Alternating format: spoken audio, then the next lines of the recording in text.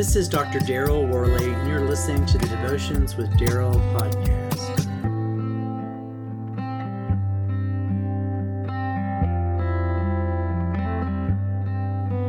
As a child, I used to hate the saying that sticks and stones may break my bones, but words will never hurt me. That is one of the greatest lies of childhood. Words have the power to not only break the spirit of a person, but they also have the power to build it up as well. Words shape our identity. They change our outlook. They're able to inflame emotions, and they also have the power to break our hearts. Words like, I love you, you are beautiful, I hate you, leave me alone, who invited you? I'm so glad you're here. Each of these words bears a powerful message, as you've just heard. These messages are able to invoke anger, rage, and defiance. Well, some of these words inspire compassion, love, and gratefulness. Imagine standing on a battlefield lined up for battle and seeing a giant step forward.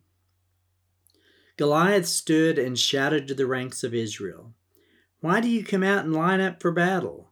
Am I not a Philistine? Are you not the servants of Saul? Choose a man and have him come down to me. If he is able to fight and kill me, we will become your subjects. But if I overcome him and kill him, you will become our subjects and serve us. Then the Philistine said, This day I defy the armies of Israel. Give me a man and let us fight each other. On hearing the Philistines' words, Saul and all the Israelites were dismayed and terrified. That's 1 Samuel chapter 17, verses 8 through 11.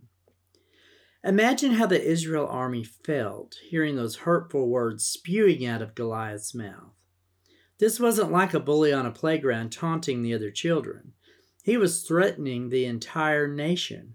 And with every word, the hope of victory was growing more and more distant. Saul and his army were left in complete terror. Now, let's stop for a moment.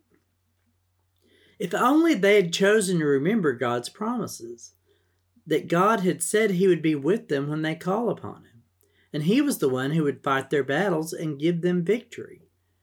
If you've read the rest of the story, you know this is exactly what God did. But that's in a future verse.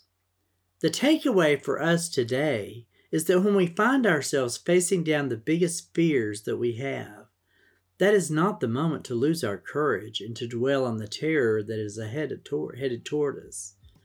Remember, the God of Israel that defeated Goliath is still our Almighty God today. His promises give us hope and courage no matter what situation we might be facing.